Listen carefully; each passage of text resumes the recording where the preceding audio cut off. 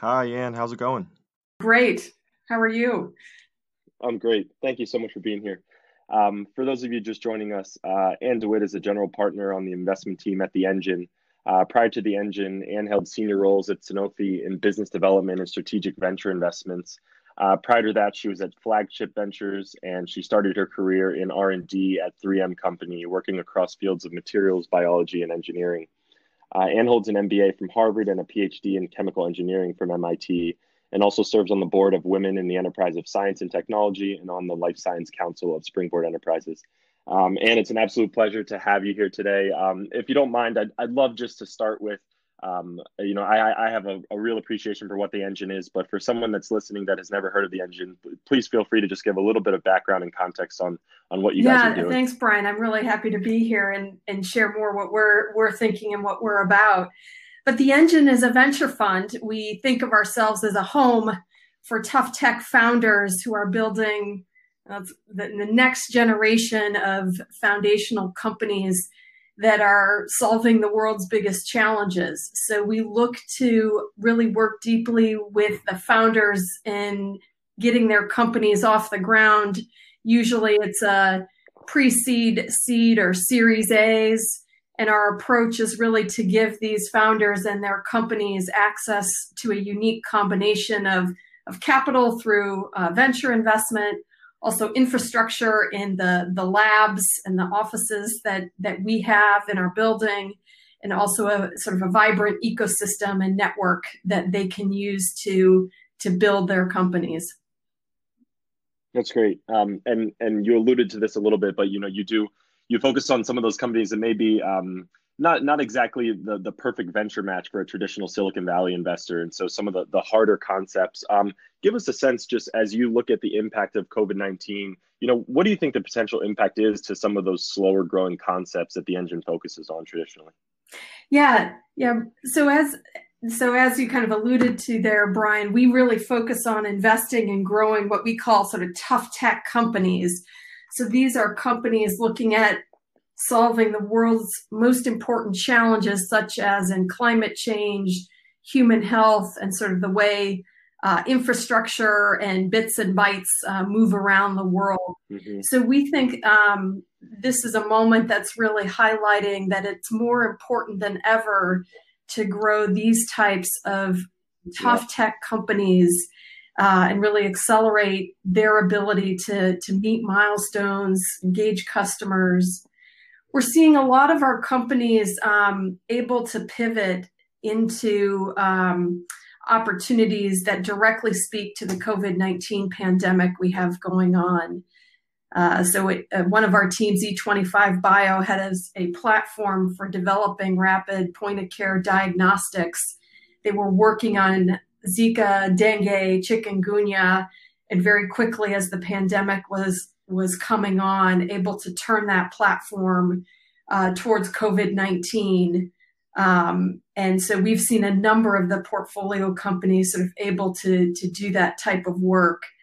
Other companies, of course, are able to focused on kind of redesigning how they do their work to ensure worker safety, getting creative in their work schedules, et cetera. But clearly there's a lot of impact of COVID-19. But Yeah. these types of companies, really many of them can excel if they have platforms that are speaking to solutions, and others are just doubling down on the work they're doing. Yeah, that's really interesting. And I can tell you, just as someone that was in the venture world, the number of sort of small do-it-yourself makeshift ventilator companies and pitch decks that have come across my desk in the last couple weeks has been fascinating. I'm curious, what your perspective is, or any advice you may have for someone that, may be really still in the early stages of building something that could be, call it COVID value prop, COVID productive. And how to get that to scale a little quicker, or how to get it in front of people that maybe could be helpful at a time like this. Yeah, yeah. I think we're less focused on seeing, say, brand new companies. I mean, one thing, as I Hmm. mentioned, that we're seeing a lot of is sort of companies that have platforms that speak to the solutions, and that they're using those platforms and this is a chance, if not already, to really build out that scale in collaboration with others. So I think the common thread, Brian, I would say, is just drawing in others and partnering with them around either data validation or product validation, the manufacturing, distribution, because given the scale at which this is occurring, those types of partnerships, if not in place, it's hard to find the time to build those out all internally versus through partnership with others. Yeah, absolutely. I'd love, just because of where you sit, I'd love to get your perspective on the MIT community in particular. Are there anything that you're seeing, whether it's best practices of teams communicating or anything that you're seeing being built right now that you're super excited about, given the fact that, frankly, a lot of the people at MIT have been thinking about things like this for much longer than just the last couple months. Yeah, definitely. So I'm really excited at what I'm seeing through our deep relationship with MIT, sort of some of the leadership that's coming out of the different institutes around MIT and the work of the PIs. There's just been a number of incredible bodies of work related to antibiotics and to immunology that have been coming out of the labs. And I think folks are really feeling not only, empowered in the mission that they're on, but also being, particularly recognized in this moment that these types of approaches are needed. So there's just been a number of areas, and also what I would call enabling technologies, such as the use of AI against some of these problems that I think have been really exciting. And again, that sort of deep collaboration that's happening across groups to try to accelerate solutions coming forward. Yeah, that's great. I look forward to seeing more of that. We're just down the street here at HBS, and I certainly look forward to seeing things coming out of both of these campuses right now. Sure. It's certainly inspiring. Let's switch a little bit to just the venture lens. You are a venture investor. You are trying to deploy capital into companies that could grow and potentially do really interesting things. I'm curious, at a time like this, does deployment increase? Does deployment slow down? Just talk to me a little bit about pace at the engine. Yeah, I'd say the pace at the engine is still pretty rapid. I think that's in part because of kind of where we are just as a firm, relatively young firm. And just, I think, a lot of incredible opportunities for these types of companies. So I'd say right now, while clearly firms, and including us, are making sure that our current portfolio companies have the support they need on operations and financing, we're continuing to move forward pretty rapidly. I think one thing most investors are working through is really how to prioritize even more the new opportunities that you're seeing. So I think that's a big piece that's shifted, is just a little bit more focus on like that prioritization, because people are spending more time ensuring the portfolio companies have what they need in this phase. Absolutely.